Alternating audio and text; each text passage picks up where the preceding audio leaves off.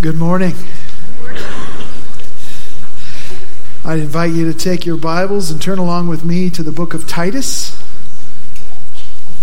Paul's letter to Titus. Titus chapter 2. Last week, we focused in on the men and masculine maturity. Gentlemen, you can be glad we're moving on to feminine faithfulness today. Feminine faithfulness from Titus chapter 2.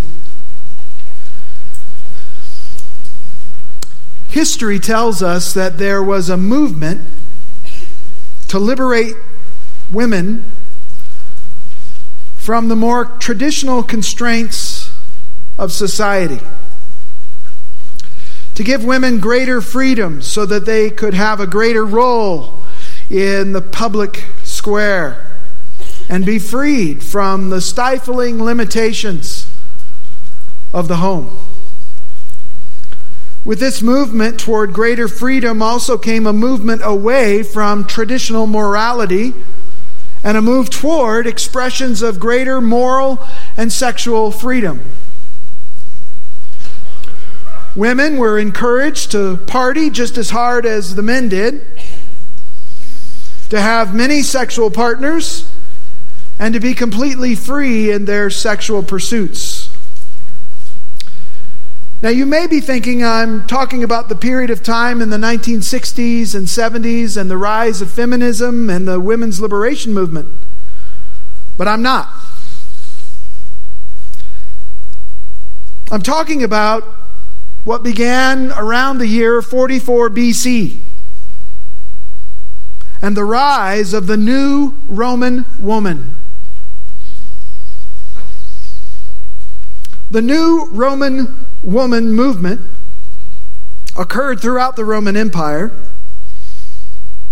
Throughout the empire, women were deserting their traditional roles in the home, binging on both wine and free sexual expression, attending dinner parties and after parties, which were known for their drunkenness and sexual immorality. The days of traditional Roman morality were viewed as old-fashioned and obsolete. The wine was free-flowing and the cultural party had only just begun. It is into this setting, this historical situation, that Paul writes to Titus on the Isle of Crete. This new cultural moment of heavy drinking and sexually liberated new Roman women had made its way to Crete, where it found a very welcome reception. And it was having a devastating effect upon the Christian community, upon the Christian family, and upon the Christian home.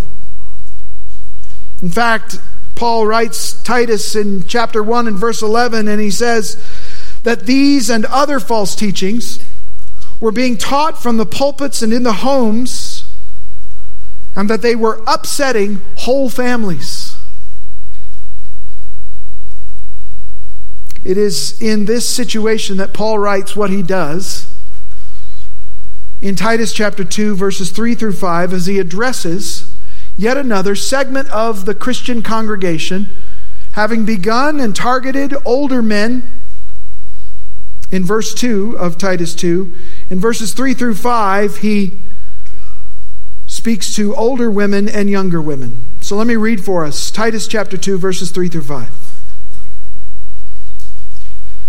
Older women likewise are to be reverent in their behavior, not malicious gossips, nor enslaved to much wine, teaching what is good, so that they may encourage the young women to love their husbands, to love their children, to be sensible, pure, workers at home, kind, being subject to their own husbands, so that the word of God will not be dishonored. May God add his blessing to the reading of his word. Lord God, we thank you for your word and its relevance. We think we're living in completely unique times, and we are not. There's nothing new under the sun, as your word says, and so it is true in this situation as well. Lord, we have need of hearing from you and your design for the home, for the family, for older men, for older women and young women alike. Reorder us in our thinking. Help us to be no longer conformed to the pattern of the world around us, but transformed by the renewing of our mind that comes through your word and by your Spirit. Lord, show us where we have picked up the barnacles of the culture around us as we have been at sea in the tumultuous waters that are everywhere. Show us, Lord, where those things are in conflict with your word, and help us to scrape them from our lives. Help us to think new thoughts today after you. To think about the home and the family and the role of women in a way that brings you honor and glory, and that is in accord with your design. We ask this in Jesus' name. Amen. All right, so this morning we're going to see two gospel-centered descriptions of feminine faithfulness. Two gospel-centered descriptions of feminine faithfulness. First of all, feminine faithfulness for older women and feminine faithfulness for younger women. You'll notice again this week that I am emphasizing the fact that these qualities are gospel-centered. They spring forth from the gospel. They're centered around the gospel. We're not calling men, or women, older women or younger women, to moralism, to be good little boys and girls for the sake of being good little boys and girls. It's a call that issues forth from the gospel itself. The gospel is the good news of Jesus Christ. The good news that God sent His Son to be the Savior of the world and to save us from the penalty of our sins and the guilt of our sins and the judgment that our sins deserve by a holy God. Jesus fulfilled all righteousness throughout His life. He satisfied the wrath of God on the cross as a perfect sinless substitute, and now offers forgiveness, eternal life, and salvation to all who will receive it by faith alone in Jesus alone and His finished work. That's the good news of the gospel. But part of the truth of the gospel is that there are changes that come to our life as a result. The gospel tells us that we can be born again, born from above, born anew, so that the Lord gives us a new heart with new desires, new loves, new hatreds. And over the course of time, we become transformed. We become new creation, a new creature, created in Christ Jesus unto good works. That's part of the gospel message too. The gospel has implications for living. We're not only saved from God's wrath, but we're saved to a new life, a new way of thinking, a new way of living, a new way of relating to one another. So these are calls to a new way of living, but they are calls not to moralism, but calls back to the implications of the gospel itself. Again, look with me at the end of this section in which Paul gives instruction about older men, older women, younger men, and household servants. And he finishes his instructions to each of these different groups within the body of Christ in verse 10. And he ties all of this instruction very closely to gospel realities. He says we are to adorn the doctrine of God our Savior in every respect, in every circumstance, in every position we find ourselves in. We're to adorn the doctrine of God, adorn the gospel of God, Adorn the realities of the gospel in our life in every circumstance, in every respect. And then he goes on, he says in verse 11, "For the grace of God has appeared, bringing salvation to all men." It appeared in Jesus Christ. It has come to us and shown us God's grace and mercy in offering to sinners a way of forgiveness. Bringing salvation to all men, instructing us to what?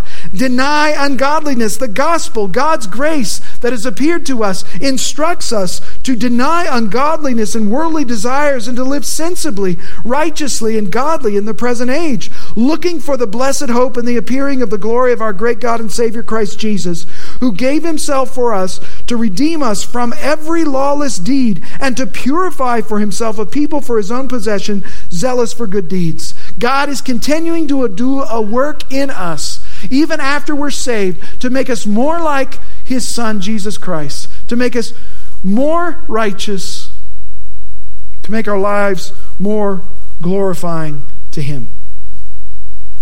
So, all of these characteristics that I'm going to be sharing with you today flow from gospel truth, and they are gospel implications.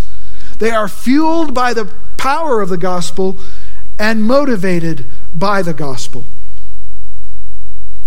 So the first description is 4 gospel-centered descriptions of feminine faithfulness for older women. So we're going to deal with older women first and then younger women. I'm sorry if I pointed to you as older women over here. We are not segregated that way. It's just how I preach. But you're welcome for me referring to you as younger women. So,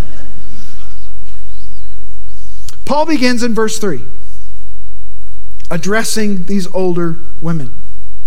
Titus chapter 2, verse 3. Older women likewise, just as the older men, in verse 2, needed and deserved some instruction and pastoral attention about their role, about who they were supposed to be in light of the gospel, so these older women deserve the same kind of pastoral instruction and exhortation. So older women likewise have gospel implications for their lives. Now, who are these older women? Well, again, it's good to remind ourselves that the average lifespan in the time that the New Testament was written was between 25 and 30 years of age. And of course, infant mortality rates were significantly higher then, and that certainly impacts that average lifespan figure. But the reality was that not very many people made it into their 40s and 50s. Malnutrition, disease, dangers of all kinds took people out early. So older women here probably has women in their late 30s and early 40s in mind, and older. Given the older woman's call to instruct the younger women in the care of their families, these older women likely were old enough to have grown children themselves. So they've already raised their children, which would put them in the early to mid-30s, as the average age of marriage for a young woman was in their mid to late teens. And then children usually came relatively quickly after that. So these older women are likely in their mid to late 30s or early 40s and older. The point is, these older women are to be mentor women, mentoring the younger generation, showing them the path, showing them the way. Exemplary women who have been there and done that and got the t-shirt in terms of living life and in terms of marriage and bringing up children. So what then does a godly older woman look like? Paul shares 4 descriptions here. Again, dealing with the older women first. Older women are to be reverent in their behavior. This term probably functions like an umbrella term, summarizing well the life of an older woman, an older, godly Christian woman. She's reverent in her behavior. Their life is to be marked by reverent behavior. What does that mean? The term reverent means respectful in the sense that others respect you. Your life is venerable. It's esteemed. It's revered by others and respected by others. The older women, in all their conduct and actions, are to live their life in such a way that it gains the respect of those who are watching, those who are looking on. Other Christian women want to be like these women. Their life is worthy of emulation. And that should be every Christian woman's desire. In fact, it's every Christian's desire that we would be good examples of what it means to be a follower of Christ, whether we're an older man or an older woman or a younger man or a younger woman. We want to be exemplary. And that should be every Christian's desire, and it should be every Christian woman's desire that other women would find something in their life that is worthy of imitation, worthy of learning from. That other women could follow you as you follow Jesus Christ in your various roles and responsibilities. To be reverent in your behavior is to be a godly woman, in short. Paul then gives some very specific examples of what reverent behavior looks like practically. They're not malicious gossips. The Greek term Paul uses here for malicious gossips is diabolos. Does that sound familiar? Not devils in their speech. Same word that's used of Satan, the devil, who is the great accuser, the great slanderer of the brethren. And so slander is the main idea here. To slander is to speak evil of someone, to accuse them falsely, to speak against them maliciously. Godly women are not to slander with their speech. Instead, they are careful with their speech. They do not go around speaking evil of others, telling tales and spreading lies. Listen, the temptation for men and women alike is to use our speech in ways that do not glorify God. The tongue is a fire, a very world of iniquity, James says. It's tempting when we get together with others to want to dish out the gossip and spill the tea. There's always someone, it seems, who's willing to listen. Proverbs 18:8 says, the words of a whisperer are like dainty or delicious morsels, and they go down into the stomach. They're tasty. We like to hear the inside scoop, and it's tantalizing to hear the failures of others or the problems that others are having. But the godly woman is not a slanderer. Paul wrote similar instructions to Timothy in Ephesus about the importance of guarding our speech. For there, a certain group of Christian women were not being careful with their speech. 1 Timothy 5:13 says, at the same time, they also learn to be idle as they go around from house to house, and not merely idle, but also gossips and busybodies, talking about things not proper to mention. Idleness brought with it the temptation to gossip and slander and malign and tell tales. Instead of slander, which always tears others down, our speech, Christian speech, is to be used to build others up. Ephesians 4:29 through 32 says, let no unwholesome word proceed from your mouth, but only such a word as is good for edification, for building up according to the need of the moment, so that it will give grace to those who hear. Our speech is to give grace.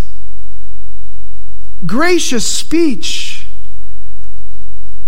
And then Paul says this, do not grieve the Holy Spirit of God, by whom you were sealed for the day of redemption. Our speech can grieve the Holy Spirit. our speech has an impact upon, has an effect upon the Spirit of God, grieving Him potentially. And so, Paul continues in verse 31, let all bitterness and wrath and anger and clamor and slander, same word, be put away from you, along with all malice. Be kind to one another, tenderhearted, forgiving each other, just as God also has forgiven you in Christ. Christian speech is to be unique, different speech from the world, not characterized by slander and gossip and backbiting, but distinctively Christian, grace-giving, building up the one who hears it. And so the psalmist says in Psalm 141:3, set a guard, O Lord, over my mouth. Put sentries over my mouth. Guard my mouth, Lord, because I know this thing is a monster if I let it roam freely. Set a guard, O Lord, over my mouth. Keep watch over the door of my lips. Some of us need to have closing time on our mouths.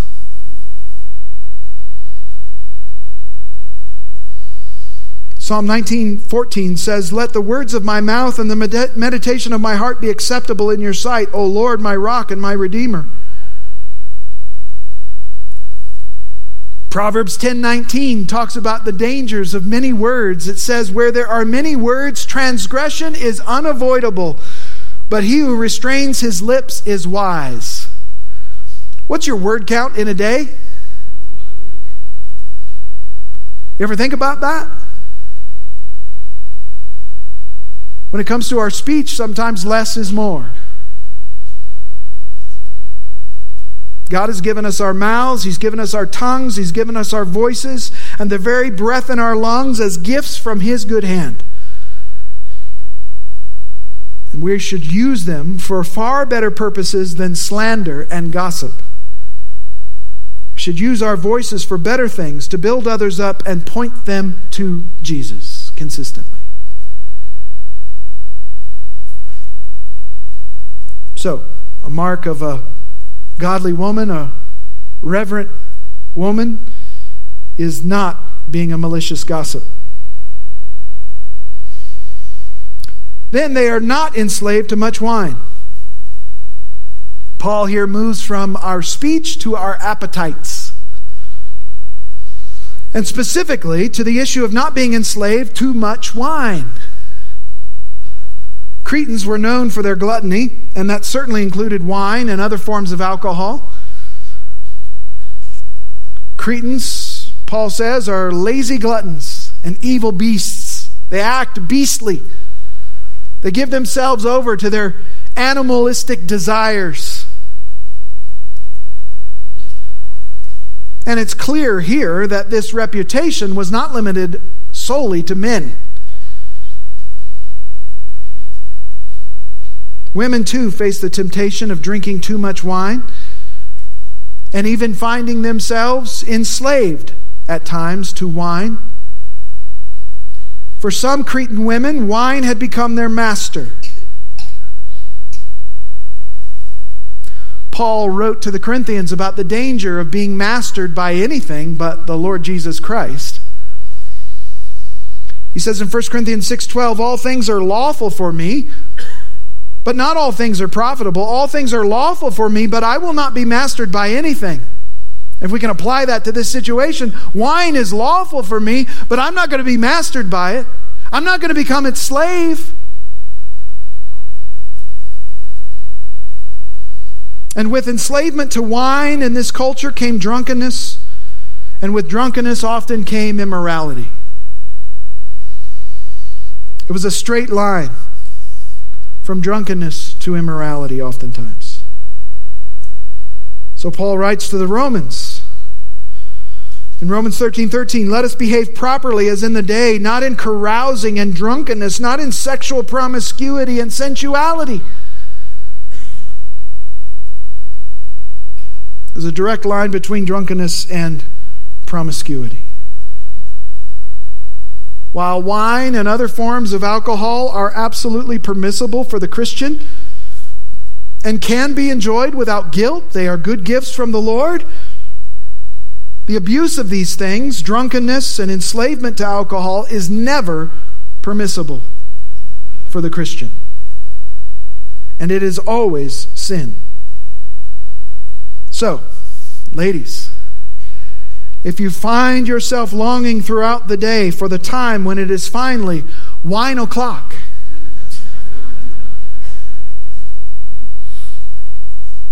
you may want to consider whether wine has come to have too big a place in your life. Can you live without it? Is it profitable for you? Has it become your master? A godly woman will not be known as being a slave to too much wine. And then finally, these older women are known for teaching what is good. These exemplary older women are known for teaching what is good. Paul uses a composite word here, combining the words good and teaching together into a single term, probably coining the term. Instead of being a bad example by their conduct and their speech, their life is to be given to modeling and teaching what is good. They're not to be an example of what not to do. They're to be an example of what you should do as a Christian woman. What Paul is calling for here is a ministry of discipleship between older women and younger women. Teaching the younger women what is good. There's a vital need for women teachers in the church. Did you know that? We need women teachers. Teachers of women who model what godly womanhood looks like. Women teaching women, older women teaching younger women. There is no end to the opportunities for this, both in large settings, smaller settings, and one-on-one. Nor is this ministry limited to those women who have the gift of teaching. For this kind of teaching what is good does not require standing up and opening the Scriptures and teaching forth, though it might include that, but includes so much more than that. It includes simply modeling what it looks like to live life as a godly woman, as a godly wife, and a godly mother. So Paul instructs the older women to be godly women, worthy of respect, by being careful with their speech, by being careful with their appetites, by being teachers and models and examples of what is good. And now, as he pivots toward the younger women, he's going to share what this good actually looks like. What the older women are to be teaching the younger women to do and to be. All right, so that brings us to the second main point today, and that is 7 gospel-centered descriptions of feminine faithfulness in young women.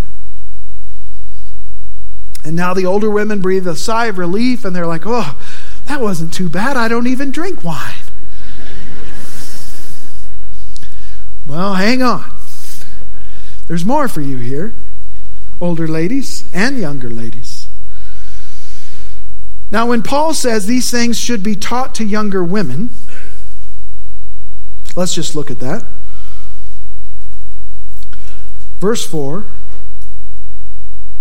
The end of verse 3, teaching what is good. Verse 4, so that they may encourage the young women. So that they may encourage the young women. Now, these descriptions that Paul is going to lay out here do not just apply to the younger women, but they apply to the older women as well. The assumption is that the older women are already doing these things in an exemplary fashion. He's not calling for hypocritical teachers to say, do as I say, not as I do. He's calling on these older women who presumably at this point in their life have already matured to a certain point, and they are already walking consistently in this way, not perfectly, but already walking with consistency in these areas. So each of these also applies to older women. In teaching them here what is good, Paul says in verse 4 that these older women are to encourage the younger women toward these different aspects of faithfulness. The word encourage here could be translated urge. Encourage sounds too light for what the word actually means. It means to urge. As if to wake someone up by giving them a good shaking. It means more accurately to bring these young women to their senses. Call them to wake up to the realities of the gospel and the implications of the gospel.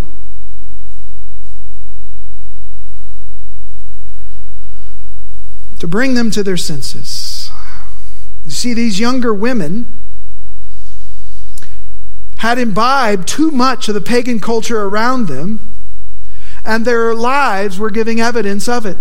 Their homes were giving evidence of it. The relationship they had with their husbands and their children was giving evidence of it.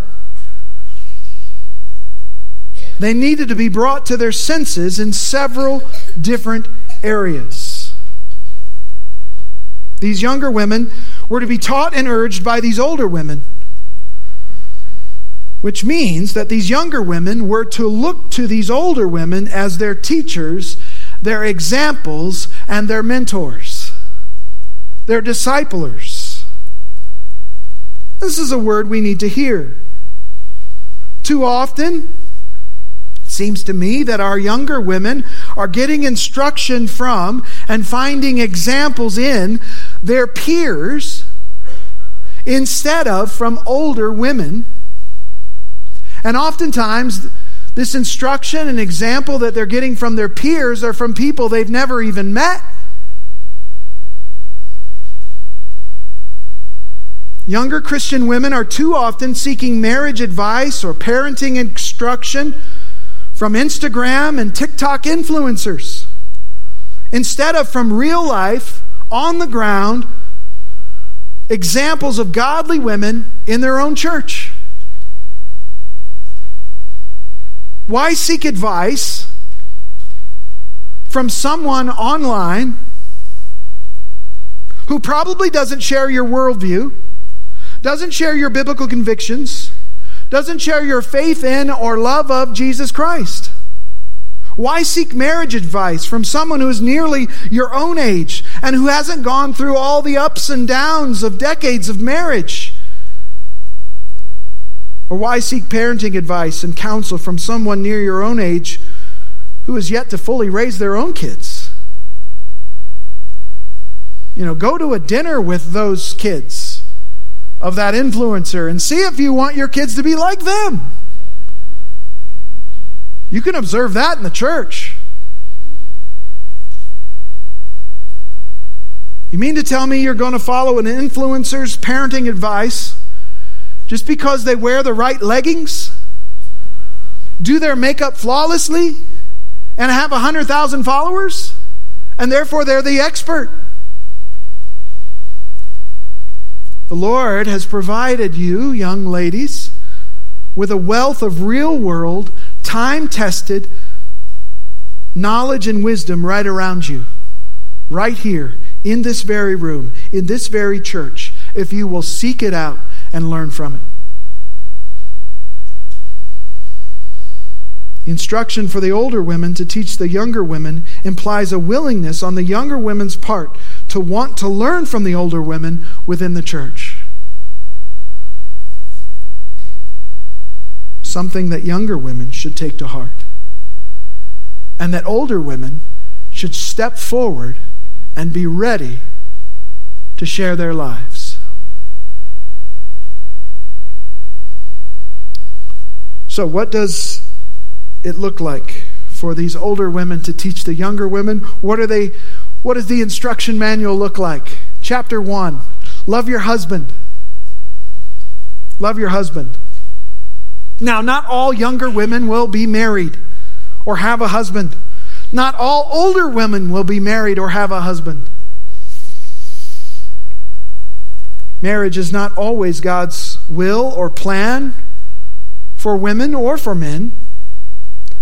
To be single is not a curse from God. In fact, Paul says elsewhere that it is a great good and a gift from the Lord, singleness.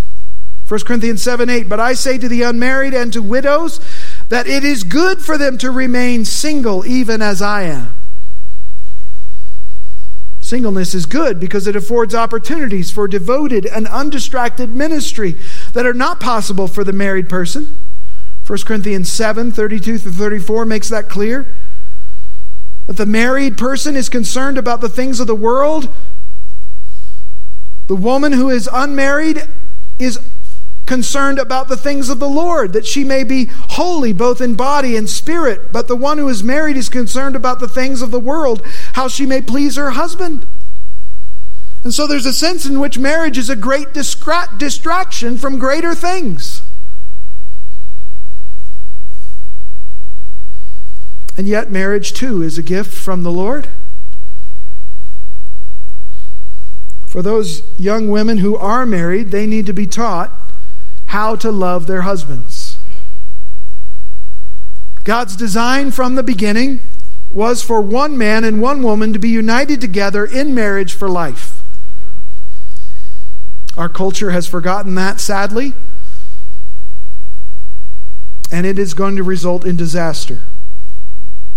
Jesus clearly affirmed this in Matthew 19, verses 4-6. I want you to turn with Matthew 19 with me.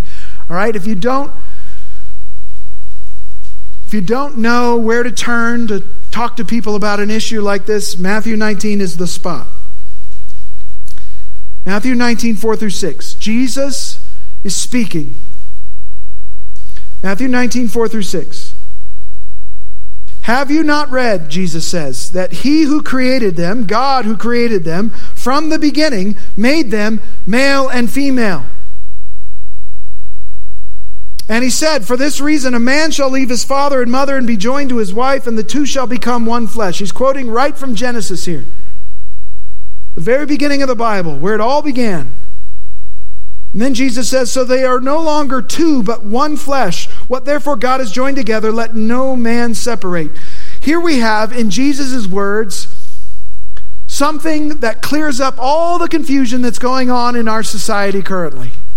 About what it means to be a man, what it means to be a woman. About what marriage is.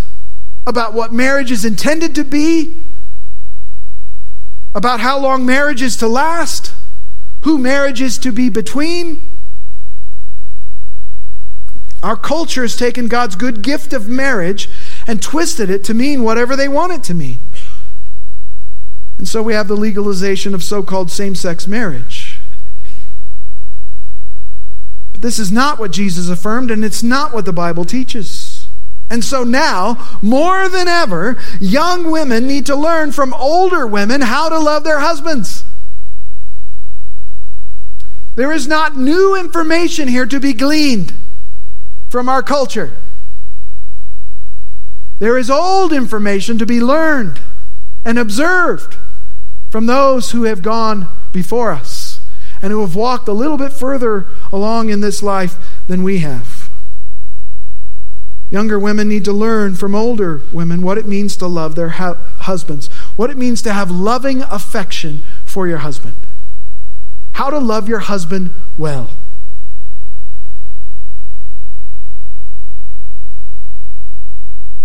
There was a book that came out years ago called The Proper Care and Feeding of Husbands.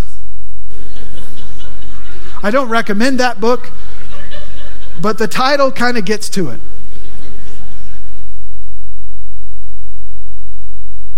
And older women have a lot to offer in teaching the younger women how to love their husbands.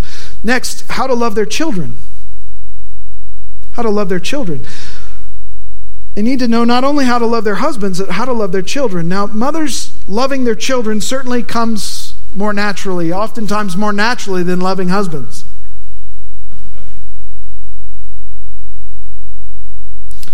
In fact, some women may struggle to love their husbands when they never struggle to love their children. And yet there is a stark reality that some mothers do not love their children. You say, what mothers don't love their children? Well, one need only look no further than the horrid statistics on abortion in this country. Mothers hating their children, murdering their children in the name of personal freedom and choice. Yes, children come along and they require sacrifice. Sacrifice on the part of the mother, on the part of the father. But that's what you do when you love your children. You sacrifice yourself, your plans, your dreams.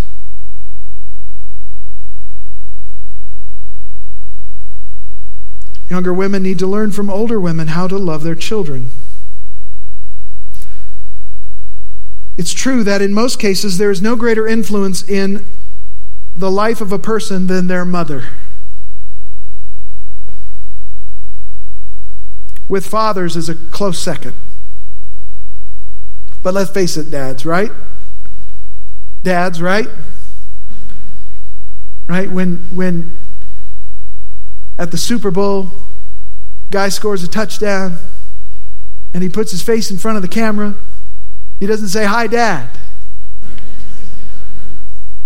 He says, "Hi, Mom," which tells you what he owes all of his life to.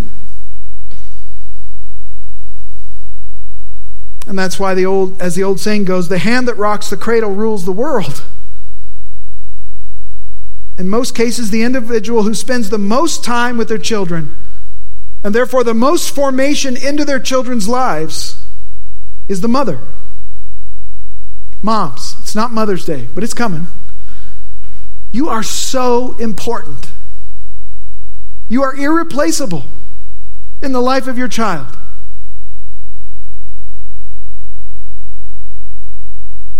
You are vital to the health and well-being and development of your children, and therefore to the future of our society.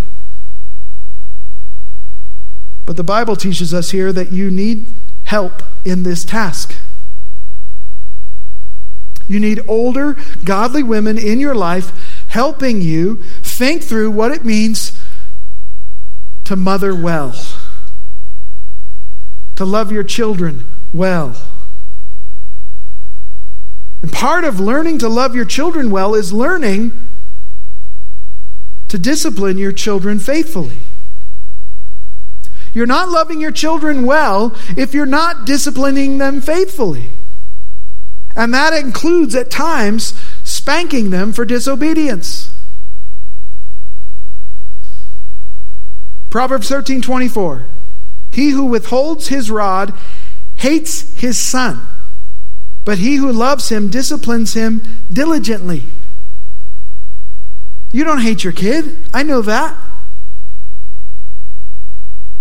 But at times we've chosen the world's methods over the Lord's. There's a popular brand of parenting going around right now called gentle parenting.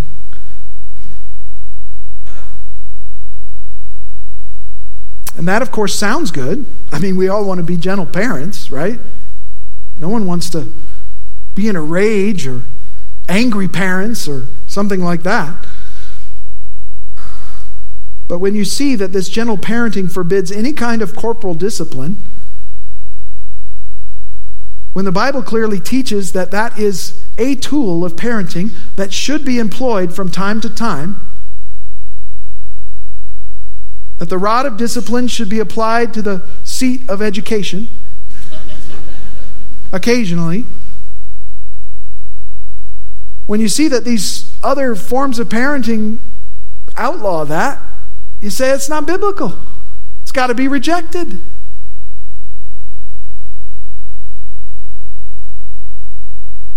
So that's part of learning to love your child well, is learning how to discipline faithfully, biblically, consistently.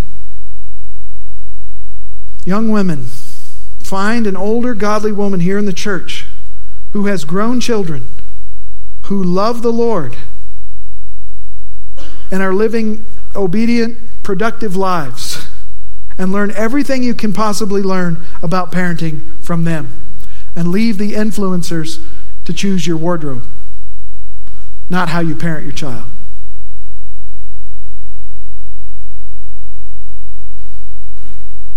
C, sensible. We've seen this before. This is self-control. To live a sensible life is to live a life of prudence, of thoughtful intentionality, exercising self-control over your desires and your impulses. It's the same trait that was prescribed for older men in verse 3.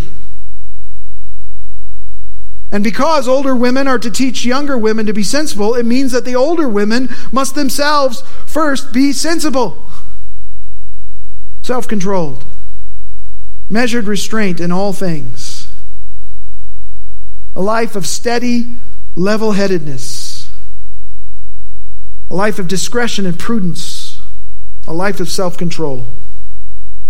And it comes as a direct result of the work of the gospel in our lives.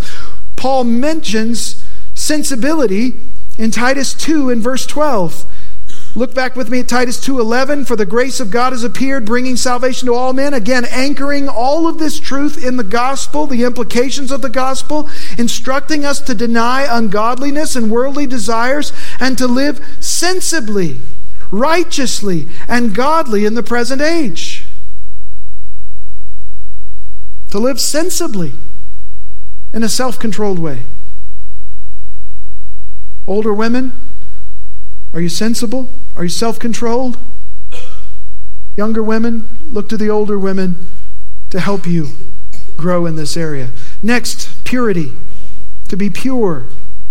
Here Paul is referring to the issue of feminine chastity. It's to demonstrate a life of both moral and legal innocence, a life of theological and ethical excellence. Purity of thought, purity of behavior, purity of faith. To be a pure person. John will say in his little letter of 1 John 3, everyone who has this hope fixed on him purifies himself just as he is pure. One day we're going to be made pure, perfectly pure. For we will see him as he is. We'll be like him. But until that time, we purify ourselves just as he is pure. Then workers at home. Literally, this means busy at home. Younger women need to learn to be busy at home. It means being a good manager of the household. It means investing in and caring about how the home life is going. It means that the home life is not an afterthought, but it's a priority thought.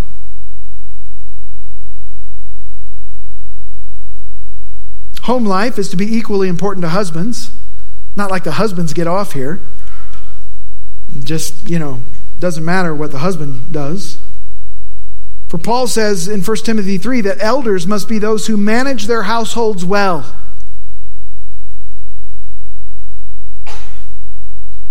To be busy at home doesn't mean that the woman can't have a life outside the home, to be sure. To be busy at home doesn't mean that she is somehow chained to the household or chained to the kitchen. It doesn't mean that she can't pursue a career outside the home. But it does mean that her home life is her chief concern. That everything else she does is done in support of home.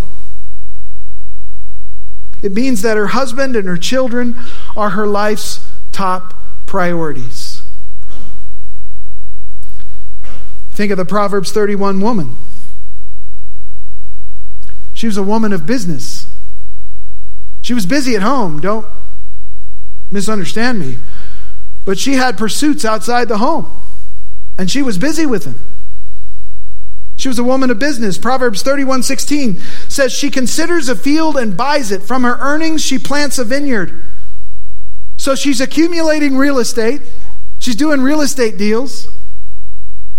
From that field she plants a vineyard.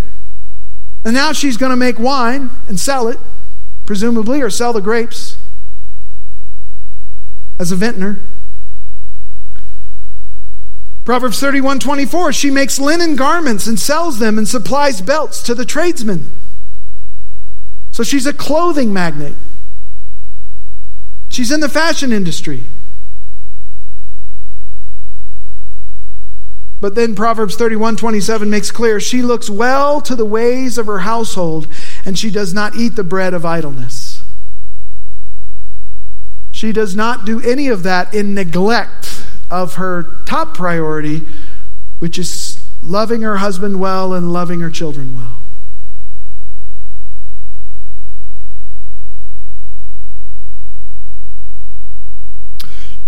Next, we see that she is virtuous. The word is kind, translated as kind in most versions.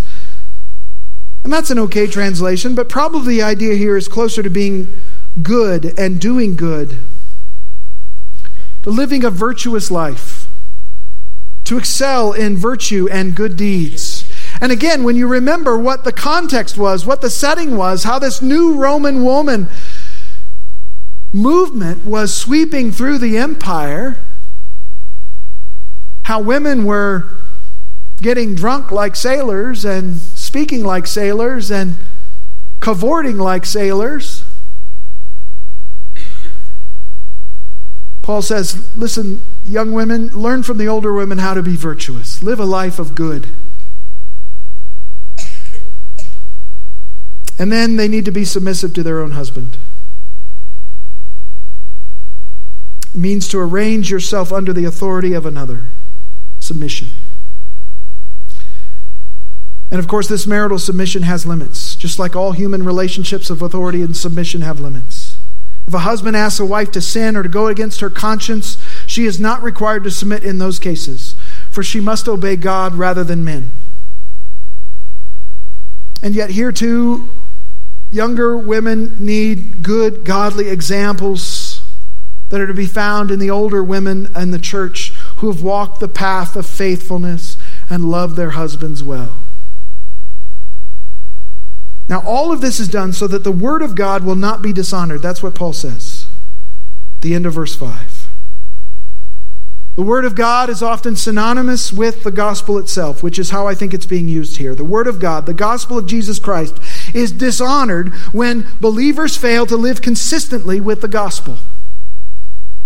The gospel is dishonored when older women live lives not worth emulating, when they are busy about slandering others, and when they live lives of drunkenness and wantonness, and fail to pass on to the next generation what it looks like to live a life of good deeds for the glory of God.